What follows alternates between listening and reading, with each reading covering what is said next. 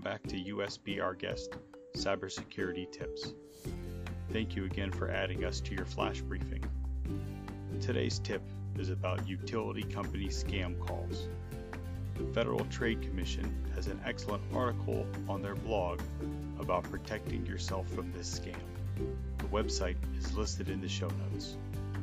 The fraudsters will inform you that your utility bill is past due, and unless you pay immediately a random dollar amount around $1,000, your power will be shut off. The author outlines a few warning signs to be aware of regarding this scam. If you know you already paid, don't budge. The scammer can be very persistent. The scammer may demand banking details by email or phone. Utility companies won't demand payment by phone as your only option.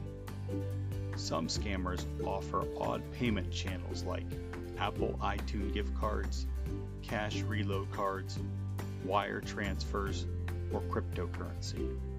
Your legitimate utility company doesn't generally accept payment in this form. The blog continues with the following suggestions.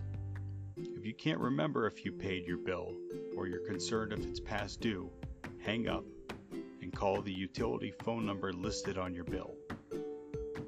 Never give banking details over the phone unless you place the call to the utility company from the number on your bill.